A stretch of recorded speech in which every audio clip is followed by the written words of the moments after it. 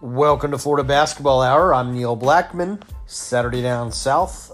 On tonight's show, I guess we're recording on a Friday night, we will break down Florida's season opening victories over Army and Boston College, preview Florida's Sunday home opener against the Stetson Hatters, and just talk about our reflections on the two games that the Gators played in Bubbleville and what's to come. Hope you guys enjoy the show. It's great to have basketball back, and hope the Gators beat the Vols.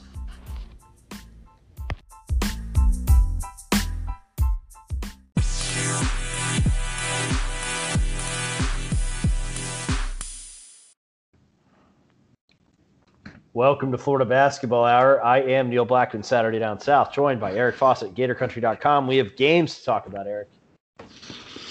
We do. I mean, we're coming to you recording right now on Friday afternoon.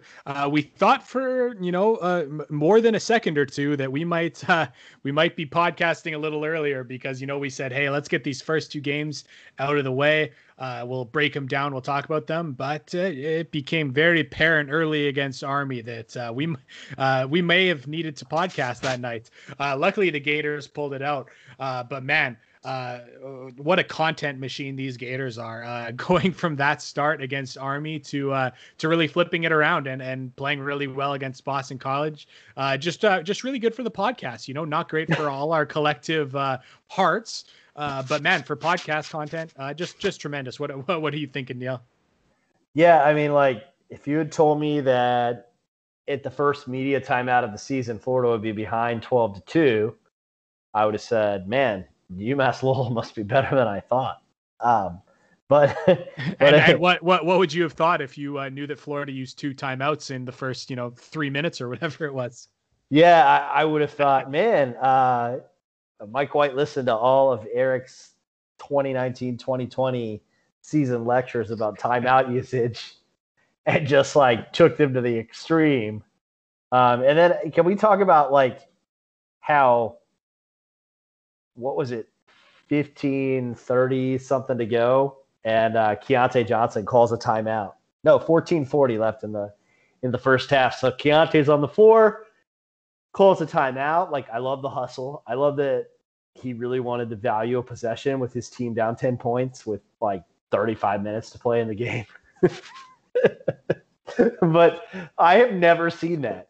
In all my years of watching college basketball, I've never seen a team have one timeout left with 14:40 to go in the first half.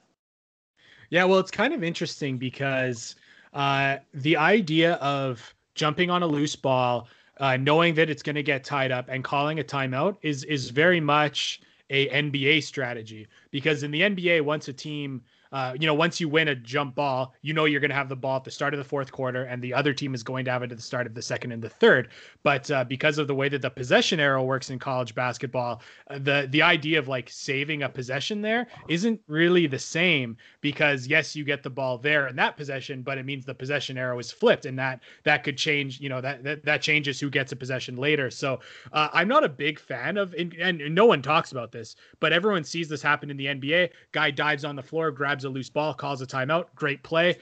People see that in the NBA, and then they go do it in college now, and it's oh yeah, great play, but it's not the same because of the way the jump ball works. So I'm actually going to say that I don't think that's a wise move, and I would also say anytime in the first half, if you've got the possession arrow working the way that it does, just with the way it works in college, yeah, I don't know if I love that strategy. I would say I don't, and yeah, especially when it's your third timeout, that's a little bit of an exaggeration of my Florida should use their timeouts earlier takes from last year. Yeah, no, I agree. It's not a very good play. And I think, it's one of those plays that, like you said, you nailed it. It gets perceived as hey man, this is a good play. He's just valuing possessions, but really he wasn't. And if Florida ends up with one timeout left for the last 34 minutes and 40 seconds of basketball, which at the time kind of seemed man, that could be really concerning, because Florida's down 12-2 after one media timeout. They fall behind 17-6 at one point. Florida was actually behind in this game by as many as 12 points. It was 27-15 Army after a Tucker Blackwell layup with 9 minutes and 27 seconds to go in the first half. And what I'll say about that was, so at one point, Castleton made a couple free throws, and Alex King picked up his second foul, and that guy was kind of a problem for Florida early.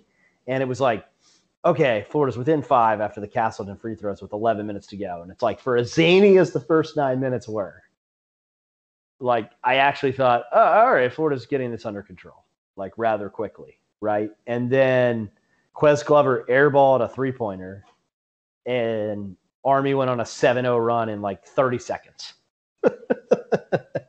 Yeah, I mean, and that was what I was like, that's the first time I think I texted Eric. I was like, what is happening? Yeah, I mean, that's one of the things where there were some ball handling mistakes. That's something that you definitely see with, your rust, your preseason or first game of the season.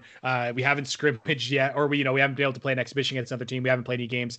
There's some of those things: shooting an air ball, rust; ball handling mistakes, rust; picking up some of the lazy fouls they did, maybe a little bit of rust. Man, when it came to some of Florida's shot selection, I don't think you can blame that on rust, especially when it's some guys like Ques Glover who had a reputation last year of taking really bad shots, particularly in transition where they hesitate, don't have good footing, and shoot up ill-advised attempts. So those were the things that I would say were particularly frustrating against Army, because yes, there were certainly some elements that I do think you could fairly chalk up to. This is a rusty team that hasn't been able to practice with their entire roster for various reasons. Some of it's rust, but then you look at you look at the shot selection, you look at some of the breakdowns on defense, and it's like I don't think you can blame this all on rust. Yeah, I mean, you really couldn't. And so, like, maybe we should kind of back up a little bit, because when we got into this game, we kind of want to talk about how bizarre the timeout thing was. Like, so the first 10 minutes are a little bit surreal and a little bit related to rust, but there was also, Eric, so Florida wants to play fast. All right, fine. We can get into that. But Florida also didn't get to set up their press for a while because they couldn't score. But then when they did set up their press, it was more or less unequivocally disastrous, to be just really blunt about it. I would say that's right. And the thing was, I went back and looked at all the possessions. There wasn't as many points as I would have expected against the press, but there were some really, really open shots that Army missed, in addition to the points they did get. But yeah, the press looked really poor.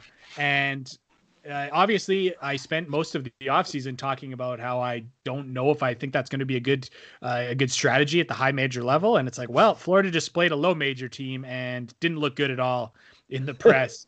And what made the press a little bit more confusing is there was definitely a few catastrophic failures where they just totally got blown up.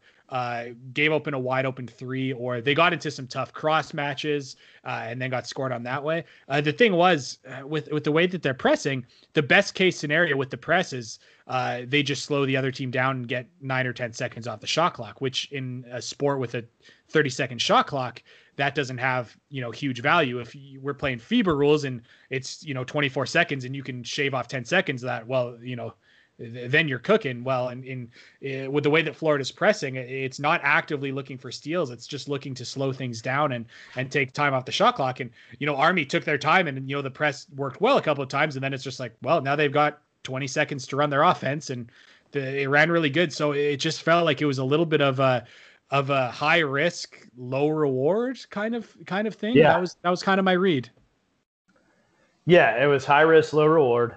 And then, it wasn't just the press that was sort of unequivocally disastrous in the first half. And that's what, honestly, like, I expected some hiccups with the press early, because they really didn't. I mean, they pressed some last year, but it was like that 13 press, right? Or that they didn't even press. It was like a 13 zone that they used to slow teams down. And then this year, it was almost like the press replaced the 13 zone in terms of just it slowed people down. But that was sort of, as you said, the best case scenario.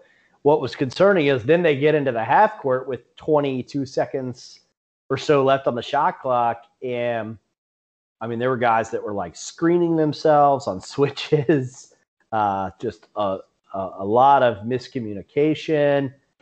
Scotty Lewis in particular, I'm not going to pick on him the whole pod, but I thought just atrocious closeouts from Scotty Lewis in the first half in particular. He was probably the most guilty of it. I thought Noah Locke was a little over aggressive with his closeouts in the second half. We'll get to that when Florida played better defense, but Noah Locke didn't really. What were your thoughts on Florida's actual half-court defense in the first half? Yeah, there were some tough stretches for Scotty Lewis, and what made some of those bad closeouts worse was the fact that on the offensive end, he made a couple of really poor decisions, turned the ball over a couple of times. Then on the immediate defensive possession to follow, he just gambled and got beat that way, or had a bad closeout. And it was like, it's a rough start for Scotty Lewis, which is too bad. I know he was able to put some points on the board in the second game against Boston College, but I was looking at some of his offensive decision making, looking at some of his defensive decision making, and man, like for moments there, it looked like it was November of 2019. It was, in that moment, it was pre-COVID. I felt like it was a year ago, man. Like there just didn't seem to be much development in Scotty Lewis's game. And again, it's a 2-game sample we're looking at here, so we'll see. But it just seems like those errors really started to compound. But like you said, with the half court defense, I do think that they were a step slow. I thought that Army was skipping the ball over the top of the defense, and people weren't moving. So when Army was moving the ball side to side, it just seemed like they always had lanes to attack. And again, when Florida's at their best, when any defense is at their best playing man defense, I think when defenses or offenses are skipping the ball over the top, you see everyone moving and getting to their assignment. And I just feel like Florida was just so slow reacting to everything. And again, you can call that rust for sure. Because it's tough to play defense against yourself in practice every day, and you're never going to simulate a live opponent that you haven't seen before. But I think you do see things like bad closeouts or poor recognition of when a player's in help side, and you say, "Ooh, those are some of the issues we had last year." Yeah, no. And I mean, I don't know how much of that is really related to like not having a scrimmage, not having game speed. I thought a lot of it, we're going to talk about the Boston College game much better, certainly Thursday night than it was Wednesday afternoon. But, kind of concerning stuff. And the errors from Lewis that were replica errors of the season prior were tough to see early on. And I don't know, it was just a very, very poor half of basketball, I thought, from Florida. And I didn't think it was that much better on the offensive end, particularly from like a shot selection standpoint, Eric. No, there wasn't a lot offensively. And I mean, I've got to say, you look at those first few possessions, it looks like Florida was going to the dribble drive. Guys were passing and they were going to screen away, which is something you see in a lot of the basic dribble drive offense. Trey Mann's the only one who really seemed to be doing this, but he seemed to be driving a lane into a dribble handoff for Keontae Johnson, which is very much out of like the Kentucky dribble drive offense, and they run it better than anyone. And so I thought, there's definitely some elements that showed they're going to the dribble drive, but it didn't look great, and they struggled to get good shots. And again, sometimes the ball, and this is kind of the thing when you're playing dribble drive, the ball is not always in the hands of your best playmakers and the best positions for them. And there was times where the ball moved and it ended up in Scotty Lewis or Noah Locke's hands, and they drove the ball like they technically should in that offense, and they just are not the most skilled in those areas, and it turned into a turnover or a bad shot. So that didn't really seem to work. And then they actually got back into some of the Princeton stuff that we saw last year, and they kind of settled it down that way. And some other problems too. Even Trey Mann, who's looked awesome. One thing he's not looked awesome at is trying to enter the ball into the post. He nearly turned the ball over once, bouncing it at Colin Castleton's knees, and then he did turn it over on another attempt. But hey, Colin Castleton did bring some good scoring when he caught the ball around the rim. Threat on the offensive rebounding side of things. But looking for any kind of offensive positives from that first half of that first game. Not too many. Yeah, not a whole lot of positives from the first half period. The second half, at least offensively for me, we're going to talk defense still, but at least offensively for me, certainly Florida seemed a little more in sync, and a big reason why was Tyree Appleby. Yeah, I was so glad, man. Obviously I've been standing for my homie Tyree Appleby for most of the offseason. When he was not getting much run in the first half, I was like pretty concerned given the fact that, man, this they could use someone who can make a play, and I think Appleby's a playmaker, and if he doesn't have the trust of the coaching staff, that's a problem. But man, he came out in the second half and just was an absolute spark plug. He was the first guy to really push the play. He brought some shot making to the roster, to the floor that the Gators needed, and with his defense, which his defense I don't think has been great through 2 games, but he has been prone to like making the one big defensive play where he just flies in for a steal or pressures a ball handler and gets underneath him, and just the sheer energy he brings to the court fires up his teammates. But that was a huge change offensively, I think, was when he came in the game and instantly was getting to the hoop every time he caught the ball. He has that kind of like herky jerky rock the ball back and forth. He's got the full bag of tricks, but man, he was getting to the rim at will, drawing fouls, and of course, what I've been talking about with him for ever since he committed to the Gators, he hit jump shots off the dribble, which is tough to do. And when your offense isn't going well from a schematic standpoint, it's great to have a guy who can improvise and get his own buckets. So I was just super happy, and man, I don't think it's a big stretch to say if they don't have Tyree Appleby, they don't win the game, because things were not going well at all until Tyree Appleby got in the game. I think he was really the main story of the second half. I think he was the main difference between the first half and the second half. There wasn't a lot of guys got run in the first half. I mean, White was rolling out just about anyone to see who could compete. But the main change was really Tyree Appleby being in the game in the second half, where he wasn't much in the first half. And I think he might have saved the Gators on that day. Yeah, no, I agree with that. And look, I think actually, just sort of the timeline of the game bears that out. Keontae Johnson was Keontae Johnson, except he wasn't quite as good as he normally is. A lot of that because of foul trouble. I actually, very briefly, not something we have to discuss for too long, but I'm interested in your take and listeners' takes on this, because I got a couple questions about it. I loved the confidence that Mike White showed, letting him play with the 2 fouls in the first half. It's something that Mike White never does. It shows you how much trust he has in Keontae. I thought it was a very tough third foul call on Keontae on a night where I thought Florida got a lot of good calls in their favor. I thought that was one of the only ones that I really didn't agree with. I thought it was pretty clearly a block or a no call. But they call the third foul, and Keontae gets the 3 fouls, so that limits his effectiveness. And the reality is that Florida's down by 6 points when Tyree Appleby enters the game still in the second half. Appleby comes out, hits a jump shot, and from the stretch where Appleby comes in at 42-36, Appleby is involved in 4 of Florida's next 5 buckets.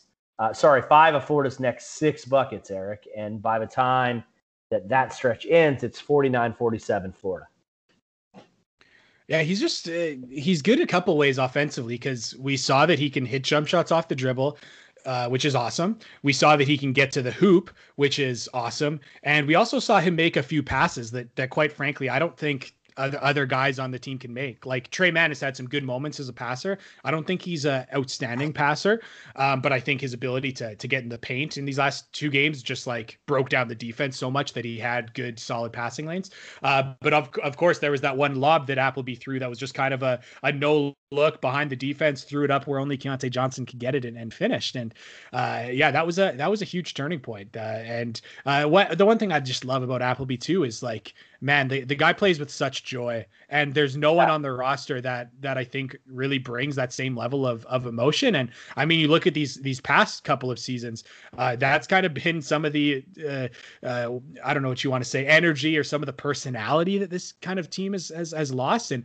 again, there's been some rough games that felt a little bit like this Army game where man, it just kind of felt surreal, just like kind of felt like the team was really down on each other, and there's just no one to come pick it up. And Tyree Appleby comes in playing with insane amounts of energy, makes a super fun play, highlight reel play. And as Army calls a timeout, he's jumping up and down, he's screaming, and he's just showing so much more passion than we've seen. And again, I don't want to I know some guys kind of show that emotion in different ways, and some guys feel that and maybe don't emote it in the same way. But I really think that the joy that Appleby plays with and that kind of outward passion he shows was something that the team picked up on.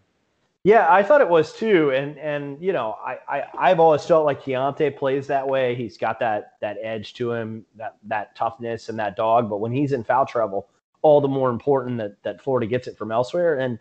And again, we'll talk about Boston College here shortly, but it carried over like early in the BC game. Tre Mann made a really nice drive and kind of scoop shot, and like I'd never seen Tre Mann, and like okay, cool, like.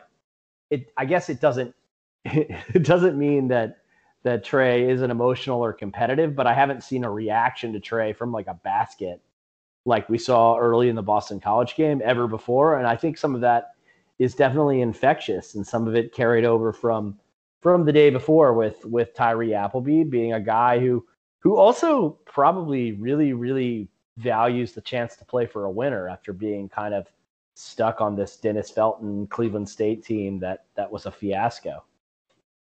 Yeah, and I don't know if I mean I think every player wants to start. There's no question. But for Appleby, who just got double teamed and had the ball in his hands for every possession for Cleveland State, it probably feels good to not be the focal point of the other team's scouting report and be able to kind of come in and not have the best defender on you, but maybe the second or third, and then to also have a guy like Keontae Johnson that you can throw lobs to, or someone like Tre Mann who's just been cooking through 2 games that you can reverse the ball to, and he's going to make a play.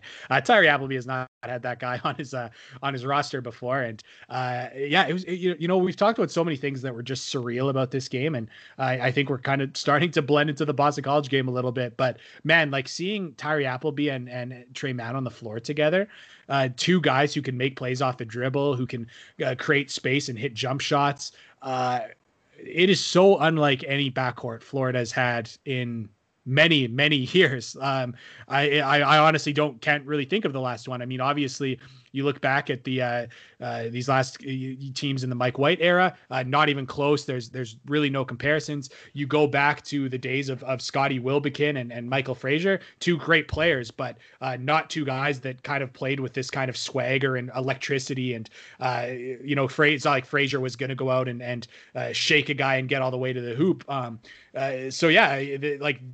The Gators have this backcourt that's so much fun. It kind of reminds me, loosely, this is very loose, but you see teams like Auburn, for example, a couple of years back, where they always just seem to have 2 guys who can make plays in the backcourt, whether it's creating space for a jump shot or getting all the way to the hoop. And those are the teams that have had success in college basketball recently. So to see that Florida looks like they have 2 really good scores in the backcourt is super encouraging. Yeah, no, it is. And it's also, even last year, Auburn was in a similar boat, although there wasn't like the Bryce Harper bomber, right? But our Bryce Harper, good job. The perfect player, the combination of the 2. Yeah, right, exactly. Jared Harper. But yeah, there wasn't the Samir Dowdy and Javon McCormick are both playmakers. They weren't gonna bury 27-foot threes from the top of the Gator head, but they had that ability to get in the lane, impact things. And it looks like Florida has a couple of those guys, which is very nice, and probably why with them coexisting, Florida's offense was so much more effective in the second half. I think with an assist from this front court, which looks to be sort of a Castleton Payne DeRougie deal with Anthony DeRougie obviously struggling, although, again, you could see how his activity on the glass is going to be useful, even on a day when he struggled offensively. Yeah, DeRougie looks like a different player. I truly mean that. Looking at what I saw at Louisiana Tech and then seeing what he was with the Gators with these first 2 games, he just looked so much stiffer, whether it was the way he moved laterally or the way he put up jump shots that looked really uncomfortable every single time.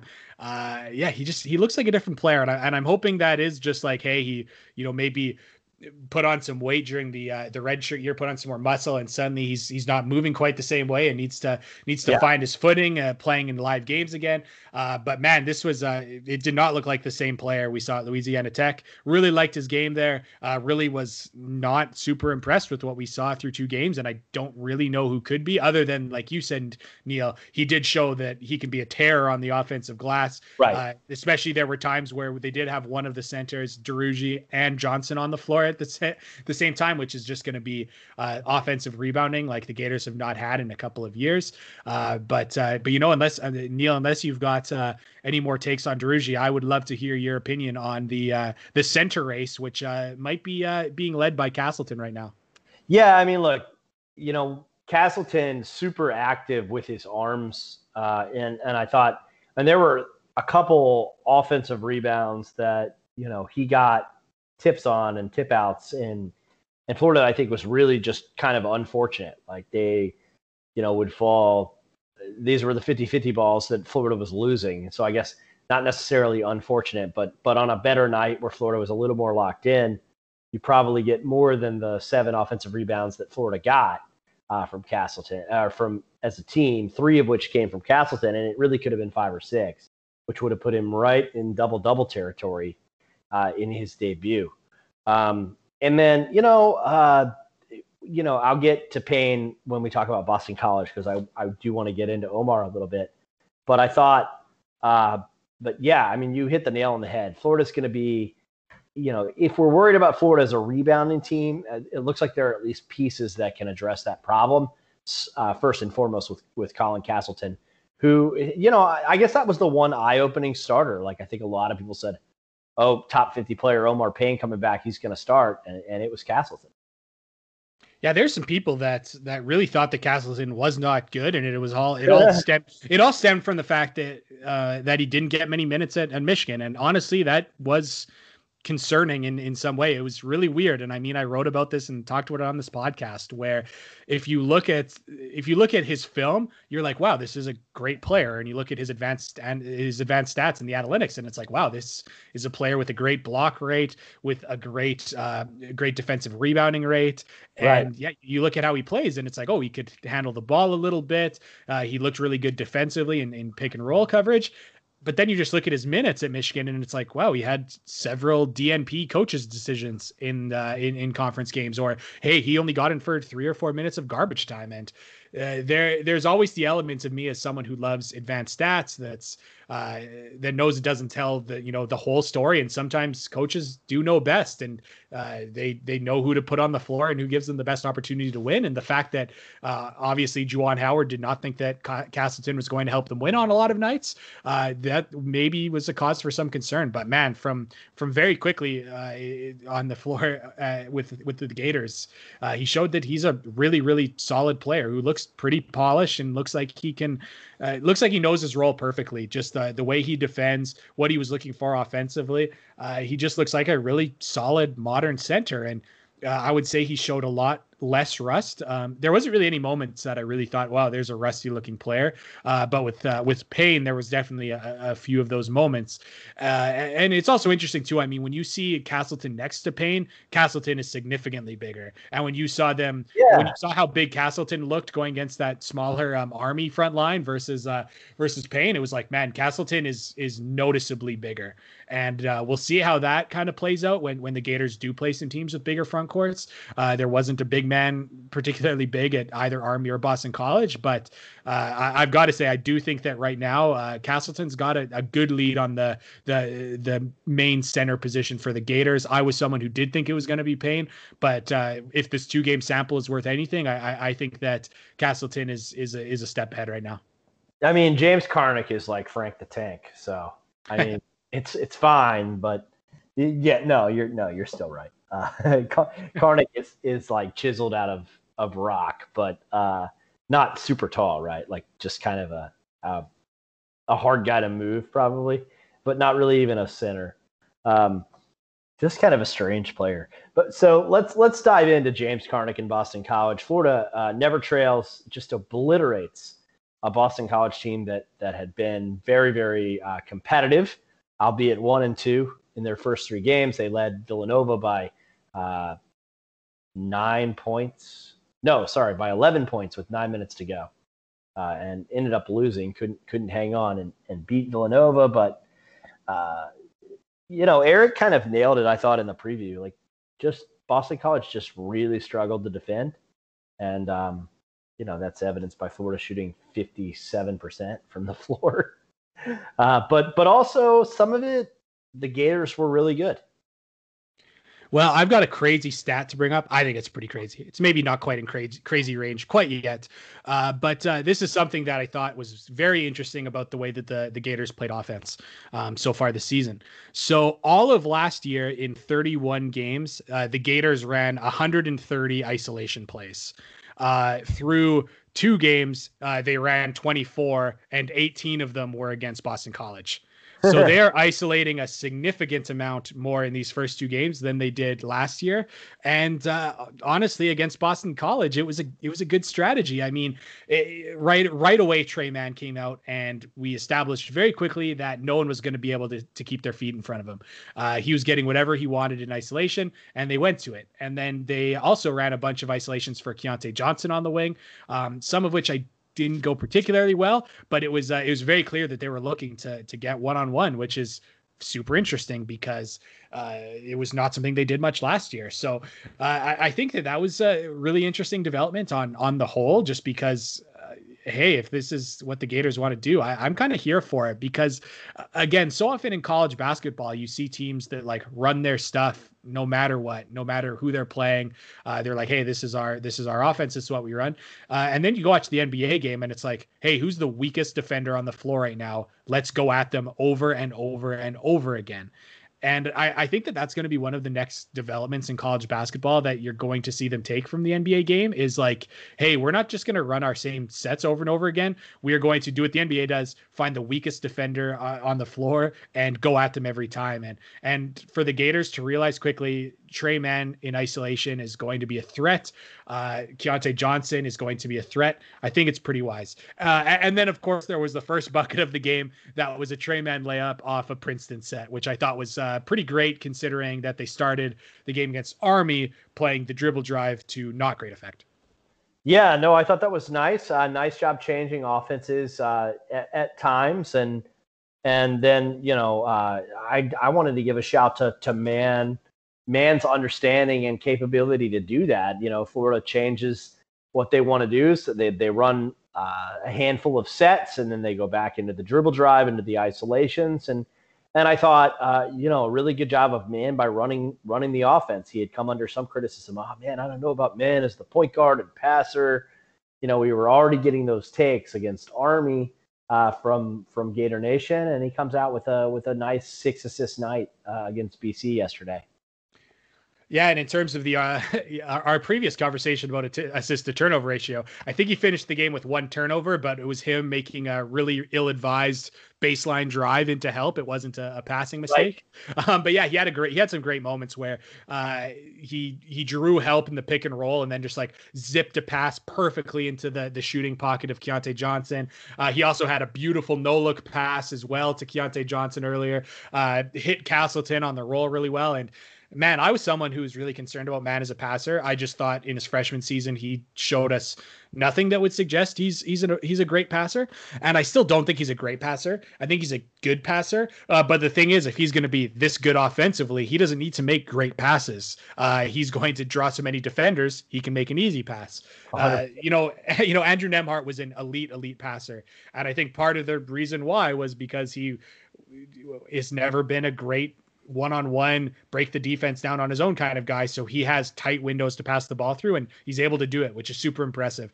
But with Tre Mann, it was like, with this Keontae Johnson play, for example, for the corner 3, Mann just collapsed the defense, knew that they were all going to try to clog up the paint against him, recognized where the help was coming from, saw the open shooter and just delivered a perfect pass. And I think that's kind of what the Gators are going to need if he's going to be that good offensively. Yeah, no, totally agree. The Gators are going to do this, and they probably aren't going to get 24 and 12. But can we talk a moment about the monster that was not in foul trouble, Keontae Johnson, against Boston College? Just an unstoppable force last night. Yeah, it just was hilarious to see every defensive rebound just like looping in the air and then like four guys jumping. It's just like, oh, there's Keontae Johnson in the pack. He's gonna come away with that one, and of course he did. I think every one of his rebounds was defensive as well. I can't remember him getting an offensive rebound. I just remember him getting every defensive rebound. And what was awesome about that as well was when he got what I love to see was he got the defensive rebound, and then he was able to really push the ball, and he was looking to push the ball in transition. And there's something we didn't talk about at the Army game, but we have to point out now. So against Army, the Gators had 9 transition possessions, which was 11% of their offensive possessions, which was lower than their amount of transition possessions they averaged last year. So clearly they were not playing very fast against Army, but man, against Boston College, they totally flipped the script and they had 22 transition shots against Boston College. And a lot of that was because, Keontae Johnson gets the defensive rebound and he turned and saw that there was no one in front of him, and then he pushed the ball. And that's something that I think is really important. I don't think that Keontae Johnson is a great ball handler. So I don't necessarily think that he should be the one looking to push the ball, especially if teams try to match up with him earlier. But something I think is just important in transition play generally is like, hey, go until someone stops you. Push the ball as fast as you can and make someone guard you. Make someone move over and stop the ball, and then you can pass it to one of your guards. And there was times where he just turned up the floor, went in a straight line, and no one stopped the ball, and he got all the way to the hoop. And will he be able to do that against some of these SEC teams that I think play better transition defense? No, but man, that's just like simple offensive basketball right there. Go until someone stops you. Yeah, I mean, it got to the point where they were so afraid about him attacking the rim or him attacking closeouts that, there were a couple moments in the second half. I think I tweeted out one where, they laid off Keontae so much, Eric, that he was able to orchestrate and lead offense as basically a point guard. And it's because nobody was stepping up to challenge him with the ball. So he just kind of had all this space, and like that's not how to defend Keontae Johnson. Like I don't want to knock mid-major Jim too much, but that's not going to work. Oh, mid-major Jim having a tough time winning at the high major level, especially without Jordan Mincy on his roster.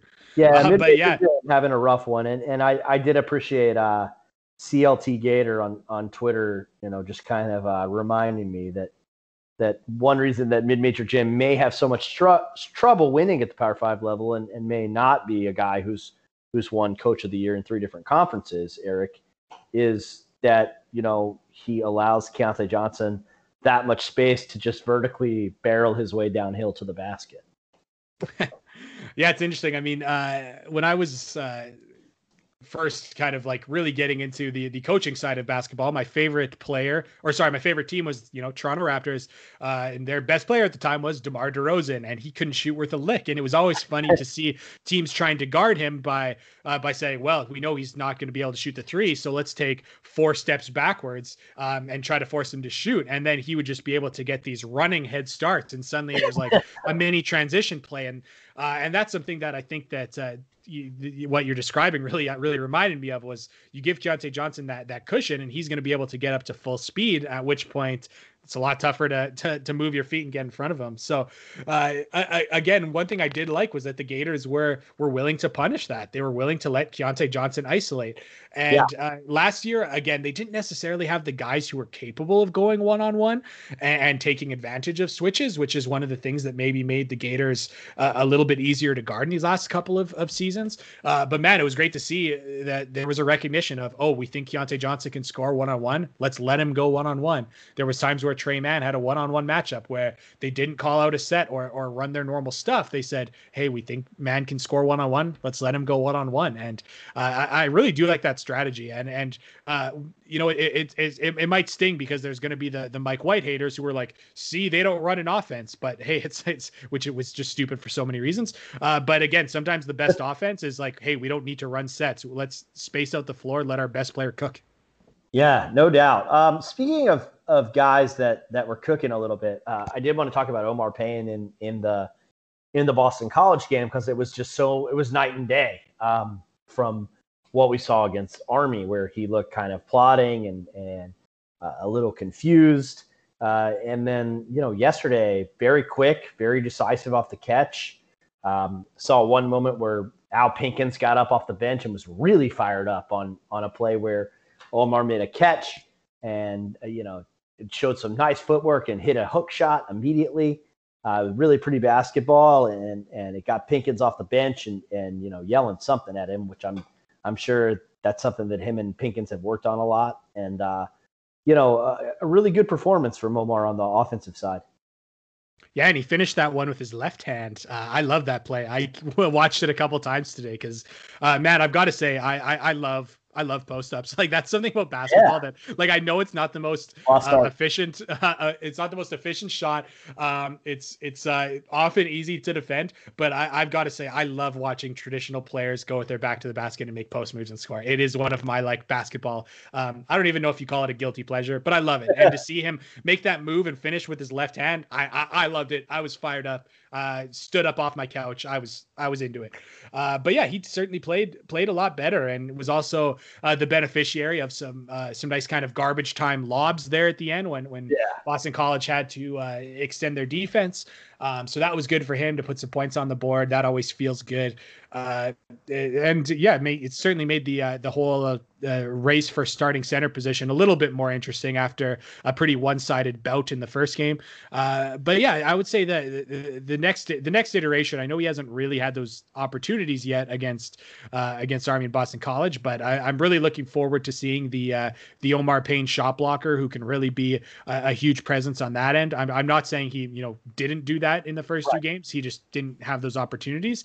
But man, Colin Castleton, really good shot blocker in his own right. So it's not like there's a huge area for Payne to like grab the reins there. But hey, it's also super fun to be talking about the center position, having a couple options there, because we have not had that discussion on this podcast ever in the history of this podcast. We have known who the starter is, and we have known that they are going to want to play the starter every possible minute. So it's great to be talking Payne and Castleton.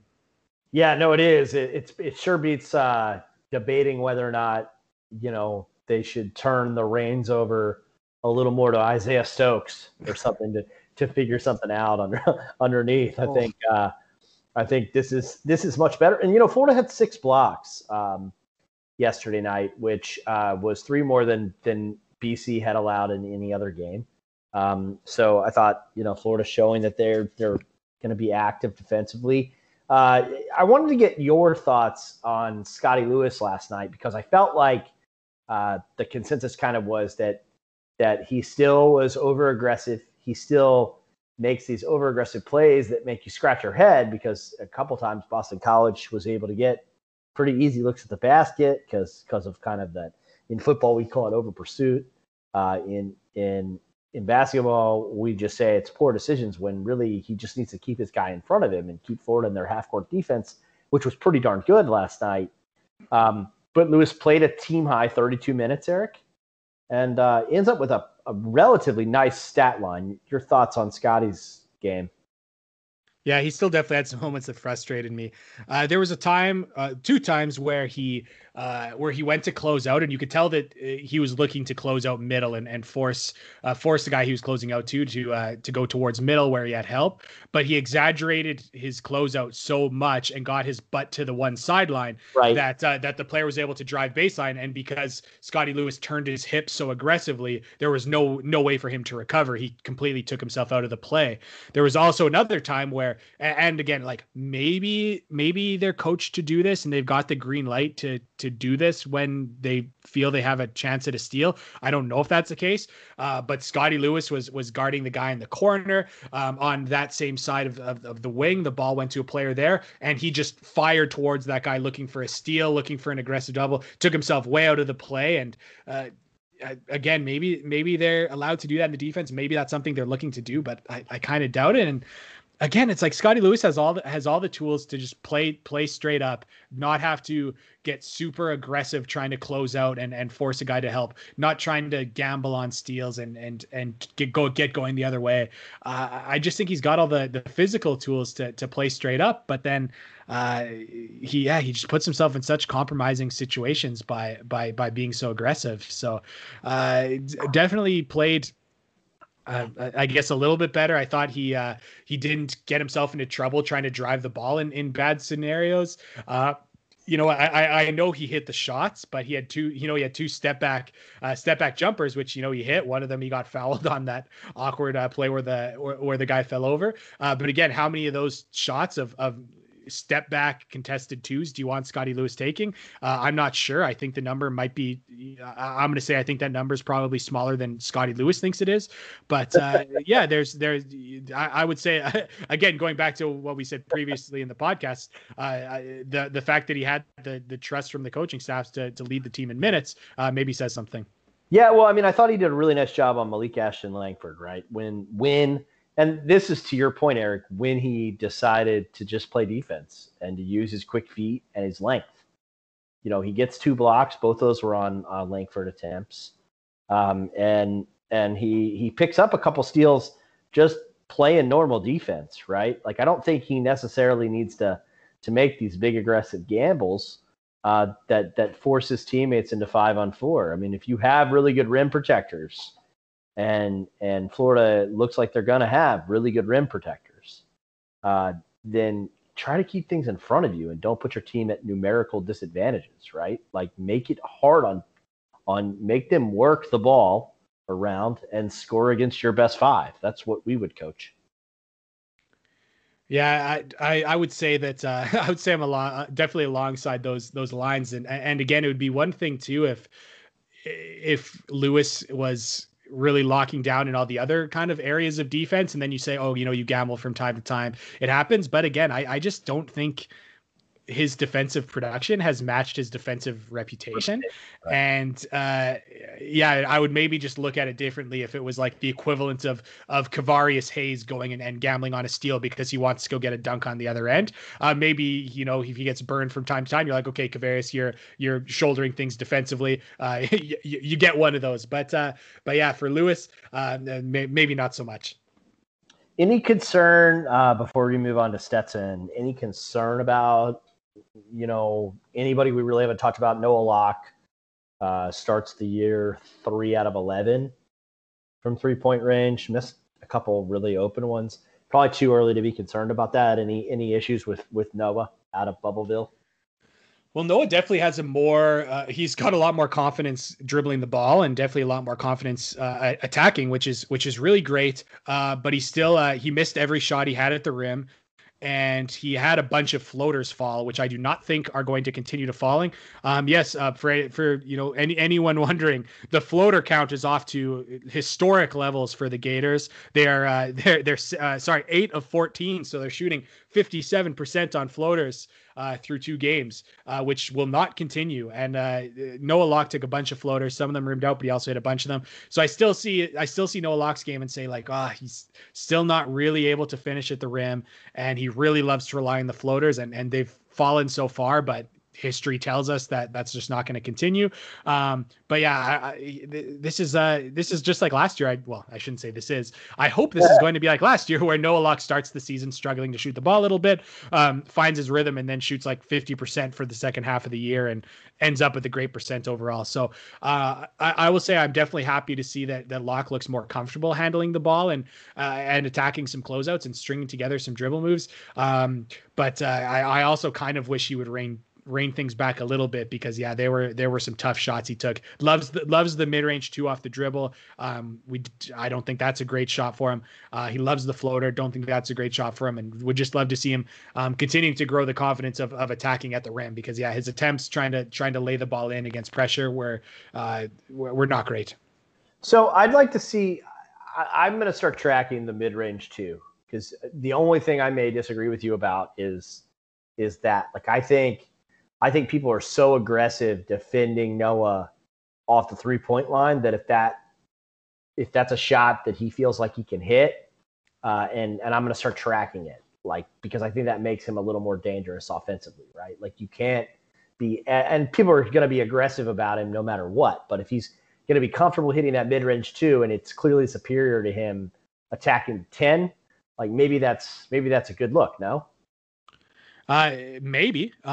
We'll see. He shot 33.1% on mid-range 2s off the dribble last year. I'll tell you that number before So we'll see if he can improve on that. But again, most players at the rim are even, are approaching around 50%. So when I see a player that attacks and decides not to go right to the rim and instead sells for the pull-up jumper, you kind of need to see that effectiveness climbing up towards that 50% range. And that's why for so many players, the mid-range jump shot is not a good look. I will say I would much prefer that Noah Locke does take the mid-range attempt versus the floater. I would take an on balance gather jump shot from Noah Locke from 2 versus an off balance floater. So we'll see how that goes. But yeah, hey, it's early. I'm looking forward to getting some more sample. Like, hey, let's see if it's a good shot for Locke, and let's see if we can say, oh, maybe it's not a great shot necessarily, but it's enough of a threat that, like you said, teams are going to want to run him off the line more aggressively. We'll find out. Yeah, and I mean, I'd rather have him take that mid-range 2 than Scotty Lewis. So, if we're going to be a team where people are popping up to take mid-range 2-point jump shots, I'd rather have it be Noah Locke, because I think it creates things, because defenses are going to aggressively pursue Noah at the 3-point line. Eric, are you cool with doing 6 listener questions, all from the same listener? Absolutely. Okay, we got challenged by Jared Vilmer at Fringe Something on Twitter. He said, I, of course, don't expect you to answer all these questions. And because we love our listeners, we're going to answer every one of them. All right, here we go. And they're really good questions, because we have awesome listeners who know stuff about basketball, like CLT Gator. So Jared asked, 1, is the high block number in this game, especially from Castleton, a sign of positive rim protector improving Mike White's defense? And we all know that's something he relies on. I don't think that rim protection was the problem in these last 2 games for sure. That's something that's nice. Florida's defense doesn't look great, but again, yeah, between Castleton and Payne, I don't think rim protection is going to be a problem, and I do think that's going to help things out, and especially Castleton, who I also think is a really strong positional defender. He doesn't need to run max vert, explosive leap, use every bit of his length to get his fingertips on the ball. He also had some really good rim protection by standing there with his 2 feet on the ground, arms raised, and guys driving the ball had to stop what they were doing and reverse pivot and get the ball out of there. So the high block percentage, we know the rim protection is important to the Gators. So any rim protection they get, I think is definitely going to make their defense better. Yeah, no, and I'm just echoing that thought. I thought Florida's defense played pretty well against Boston College as well. A lot of, I think about 10 to 12 kind of garbage time points for BC skew the number a little bit. But I think, obviously Florida, look, to me, I thought Florida played one good defensive game where you could see that they could be great defensively, but they still made some kind of sloppy errors. And then they played one game where you're like, man, can they even be average defensively? But that was the game where Florida played a press, which they abandoned altogether against Boston College, more or less. For good reason, I think. And once again, it kind of goes back to, I feel like the press was looking like a bit of a high risk, not huge reward type of thing. And again, if you're liking your half court man-to-man defense, I don't know why you necessarily have to change. Yeah, no. And look, that's Eric made the point. I don't need to reiterate it. I have no problem. If Florida's going to abandon the press for now, that sounds like a fantastic idea. The question 2, does it look to you like Locke is more confident off the dribble in this young season? Shots aren't going down yet. We just talked about that. Wonderful question, Jared. I promise I actually didn't read any of these other than the last tweet that said we wouldn't answer them all. So I think we kind of got into that one. He says a few more questions. 3, did Niles Lane meet your expectations on defense? To me, he looked as active as Scotty, but better at staying in guarding position. Yes. Yeah, I thought Lane looked great. I thought he had good size out there and just played under control. And I've also got to say, Neil, some rough early minutes for Samson Rushensev. Some better minutes for Lane. So early polling on which freshman is going to be playing more. While I think Rushensev might have more minutes technically because he got in the first game and Lane didn't. I'm going to give the edge to Lane so far in who might be the better freshman. Yeah, I had my eyebrows raised a little bit, Jared, when I saw Lane's stat line in 7 minutes, and I was like, "Ooh, he got a block in there, he got a steal in there." I think he definitely disrupted a couple other shots. Really well said. That he does seem that seems to be a strength. I mean, we've seen 7 minutes of him, so who knows? But he does clearly appear to be able to stay in guarding position and just like be a fundamentally solid wing defender. And you might not have noticed, but Florida hasn't exactly like majored in those in the last few years with the Mike White era. What was your impression of Appleby and Duruji? I think we talked a little bit about Anthony. I loved Appleby's energy. I thought it was infectious. A little bit rougher a night against BC, but he also got matched up with Stephon Mitchell a couple times, which is a tough ask. Yeah, there's some tough moments defensively for Appleby. But man, I think he gets to the rim better than anyone. And I think that that's kind of the concern with some mid-major to high major transfers is, hey, can they create space? Can they get those driving lanes that they got at the mid-major level against better defenders? Boston College, not full of great defenders, no question. But Appleby was just gliding by them at will. So that is very, very encouraging, I would say. Yeah, would agree with that.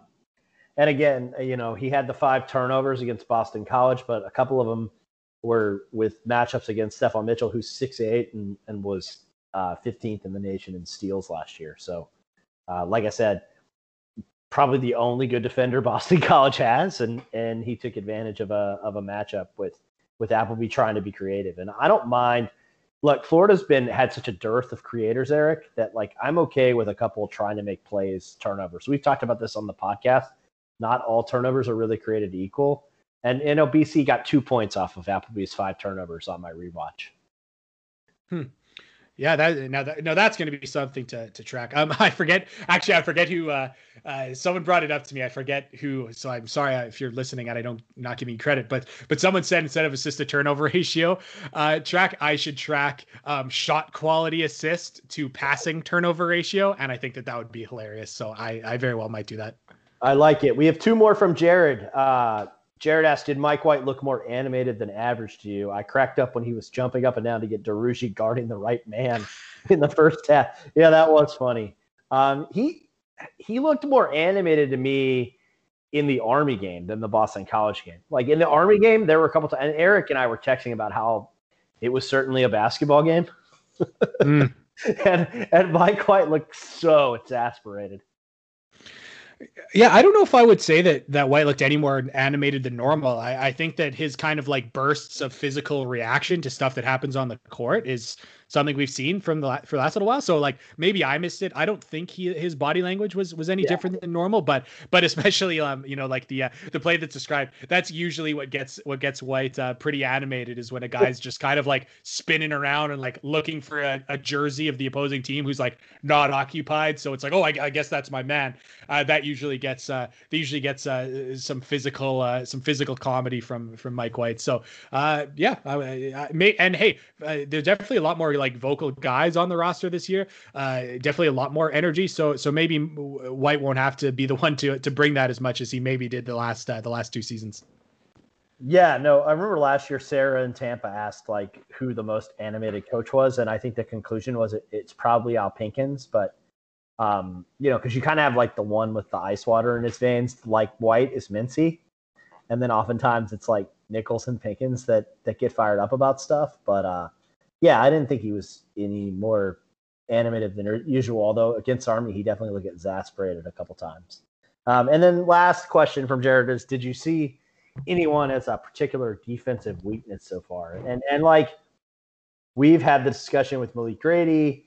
Eric and I have, and like, I don't know, like the first game, they were so poor defensively at times that it's hard to say. Like, I hate to pick on Scotty Lewis, but I kind of thought that like some of the decisions Scotty Lewis made really put the team in a bad spot defensively. I don't think he was great. And again, I don't think that Scotty Lewis was great last year. So it's not like that was an aberration. So I will say, I do think that if I had to say like who was the worst defensive player that got significant minutes. I do think the worst defender was Tyree Appleby, and I think that is going to be maybe a bit of an issue as the Gators play, depending on the matchup. But again, if you're surrounding him with some better defenders, if he's making up for it offensively, which he's going to on some nights, it's going to be less of a problem. But I will say through 2 games, I do think that Tyree Appleby's defense was a little bit of a problem. There you go. So we just answered all 6 of those questions. We will now preview the Stetson Hatters, who the Gators will play in their home opener on Sunday afternoon.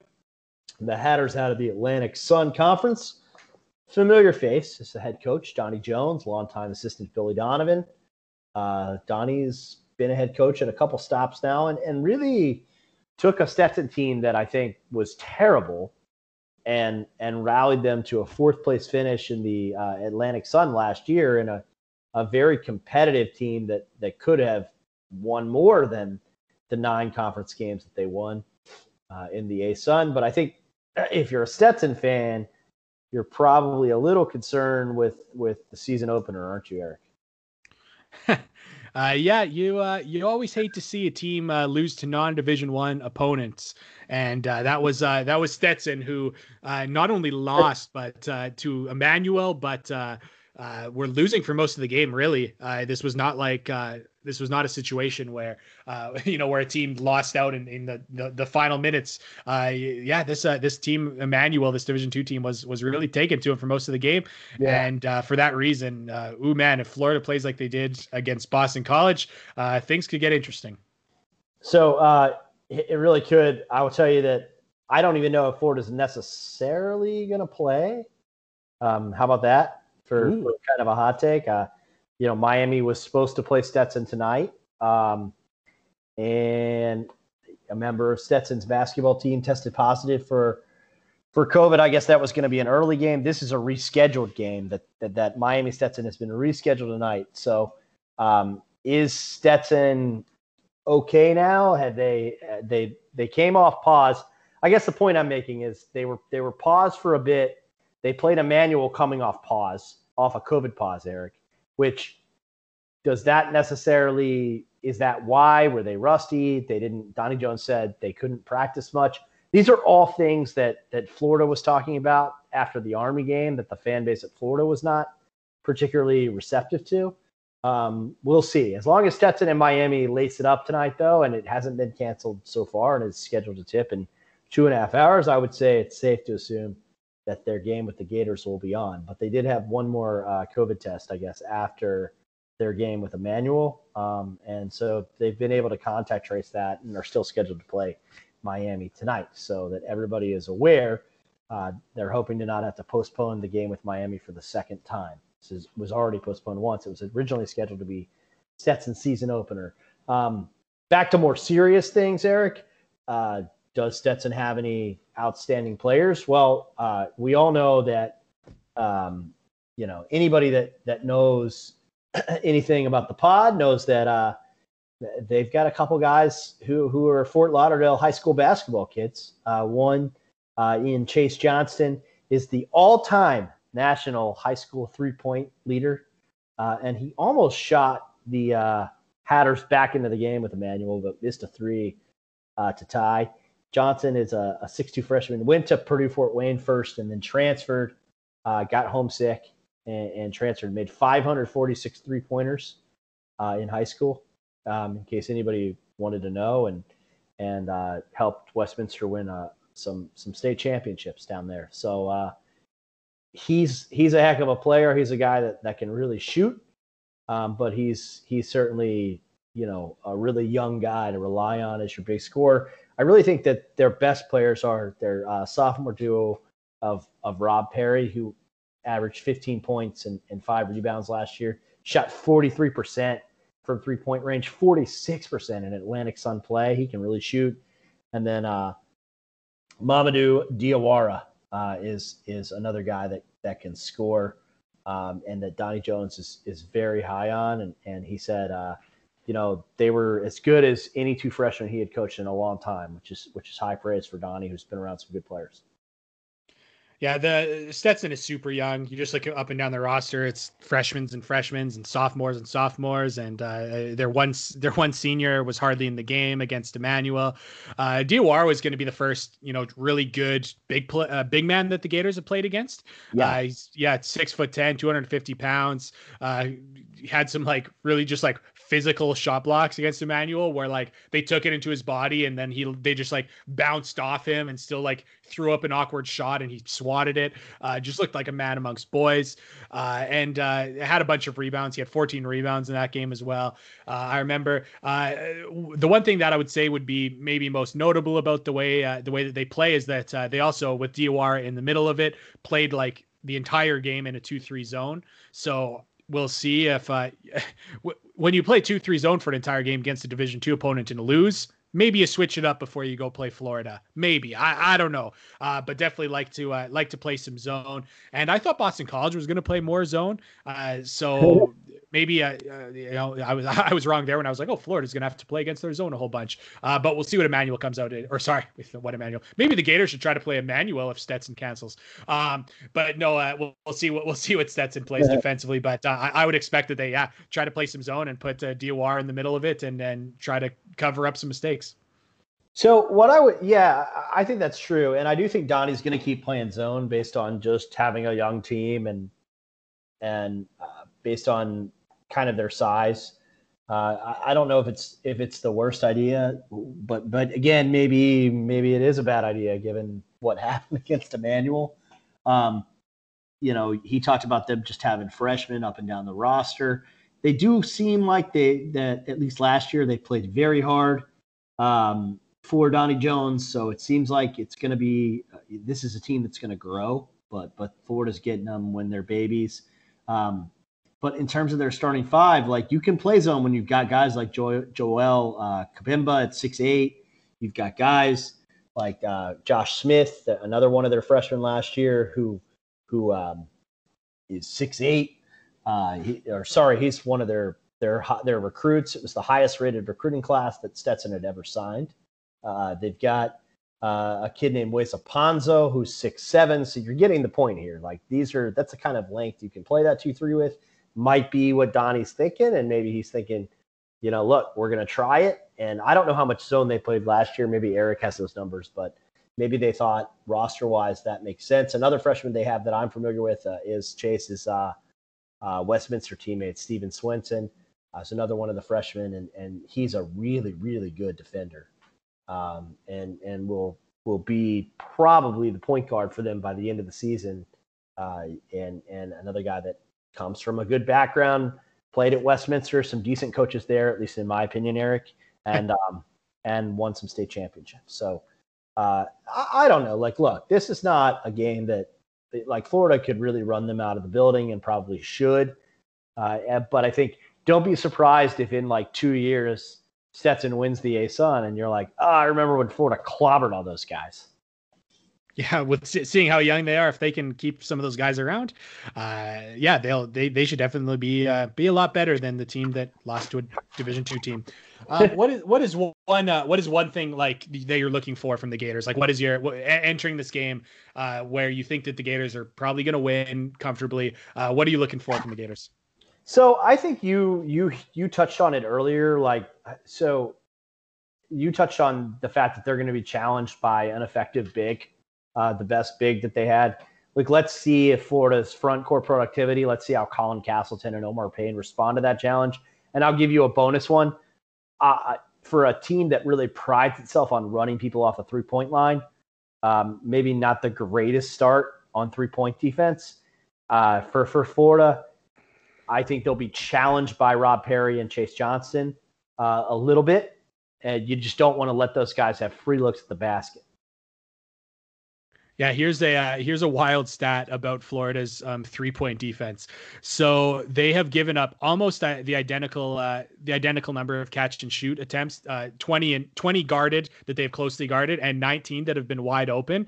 The unguarded attempts that Florida has given up, their opponents hit 21% of them, And the ones that Florida has closely guarded, their opponents have hit 50% of them. Wow. So you've got a little bit of reverse splits here where the Gators have actually not gotten punished for giving up open threes, but have had some bad luck when they've contested threes and they've gone in. But that's actually a number that's, again, small sample size. We'll see what goes on moving forward. But giving up 50% of your opponent's catch and shoot shots as wide open, unguarded, that's pretty bad. So again, if you give a bunch of open 3-point looks to this team, that, as Neil mentioned, that has some guys who can stroke it. They might get stung.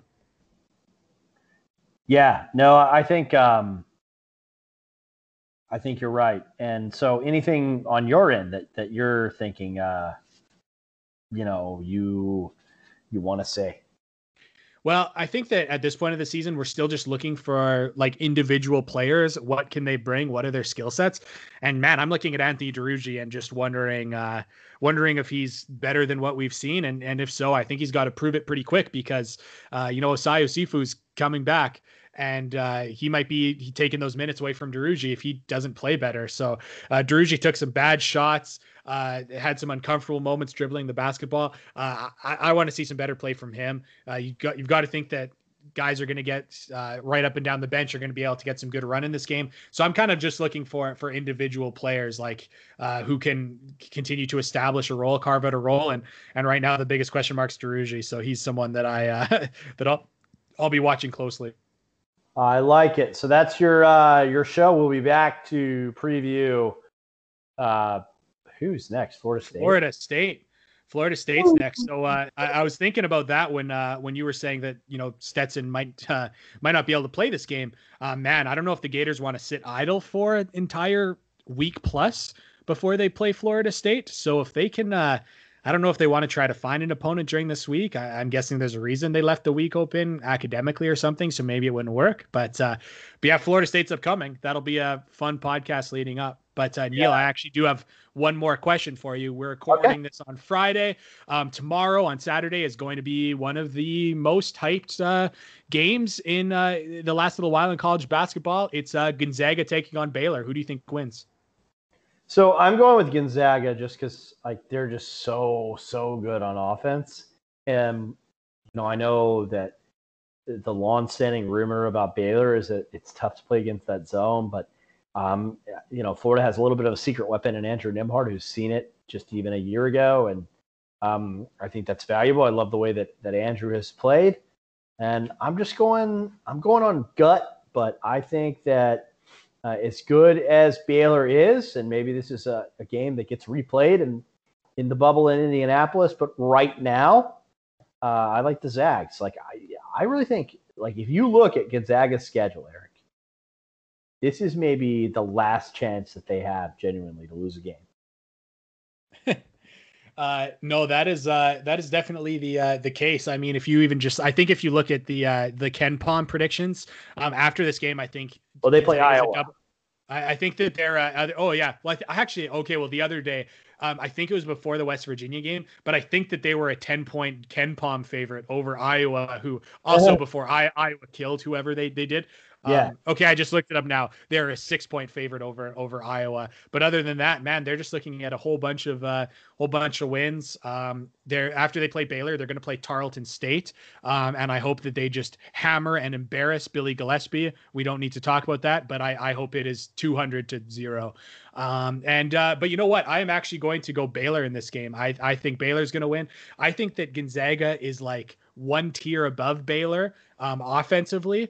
But I think that Baylor might be like 2 tiers ahead of Gonzaga defensively. Okay. And I think that could be the edge. So it's going to be a fun one. So I had to see who you would think would win. But going to be a super fun one. Yeah, I mean, look, Baylor or Luka Garza, that's all that really stands between Gonzaga and being undefeated at the NCAA tournament, in my opinion. So pretty wild to think about that. But that'll be a fun one to watch, and we'll be back tomorrow.